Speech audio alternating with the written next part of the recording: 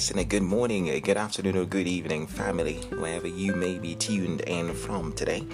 This episode of Quiet Storm. And remember, Quiet Storm comes to you 3 times a week. Beginning of the week, like right now, is a devotional just to set us up for the week and towards the end of the week as well. But in between that, just a little bit of some mindset here and there. But I must appreciate and thank you as well for the feedback and for the ones who are just enjoying themselves. Yeah, awesome. Well, let's get on with it, even as we share devotional this morning. Colossians chapter 2. Right, Colossians chapter 2 verse 13.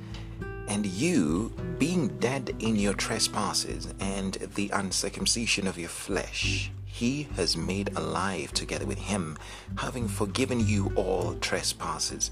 Colossians 2 verse 13. And the title of my devotion this morning is, which is easier to say? Which is easier to say? Now let me ask you a question which Jesus asked the Pharisees in Luke chapter 5 verse 23.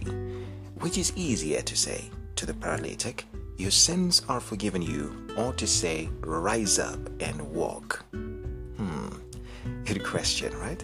Now, in the context of ministering to a paralytic, saying your sins are forgiven is probably easier, right? Why? Because you don't need an outward manifestation to prove that his sins are forgiven, not at all. But when you tell him, rise up and walk, he must rise up and walk, or you will look very foolish before everyone. So that makes saying your sins are forgiven easier than saying rise up and walk. The truth is, what is seemingly more difficult for man in the natural is not so for God. With God, physical healing is clearly easier for him than forgiveness of sins. The latter is the harder and greater miracle because it required God to deliver up his beloved Son, his one and only begotten Son, to take on all our sins and shed his blood on the cross at Calvary. Now, yet when faced with a loved one stricken with cancer, or when gripped by mounting debts after being jobless for a long time, like right now, beg your pardon, with Corona and all this, we seem to find it harder to believe and say that God has already given us the breakthroughs we need than to believe and say that our sins are forgiven, isn't it? Now, saying that our sins are forgiven seems easier than saying that God has already given us the miraculous physical healing, supernatural financial breakthrough, or divine favor at the next job interview, or even in your business. Okay?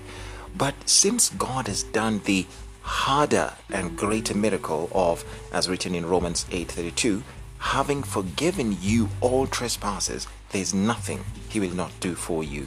In fact, if you think that there is something that God is withholding from you, you are implying that that something is greater than the forgiveness of sins which Jesus died to give you and even I. But nothing can be greater than the perfect sacrifice of Jesus Christ. So hear the Lord telling you today, even as we begin this week, your sins have been forgiven you, child. You have perfect acceptance before God, your Father. Rise up and be healed. Rise up and walk in health, in wisdom, in favor, in protection, in providence, in just divine manifestation and wholeness, because you are a child of the Most High, in Jesus' mighty name.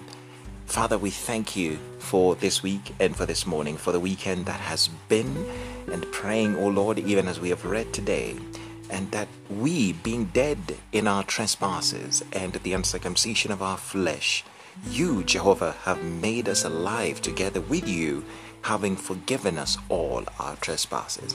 Indeed, we thank you. In Jesus' name, I pray and I believe. Amen and amen. Go in the favor and in the light of God, child of God, as you walk this week. May favor surround you and go ahead of you. You are blessed. Amen and amen. I'm out. A devotional for today. See you next time. Have a blessed week and a blessed day. Keep it quiet, Storm.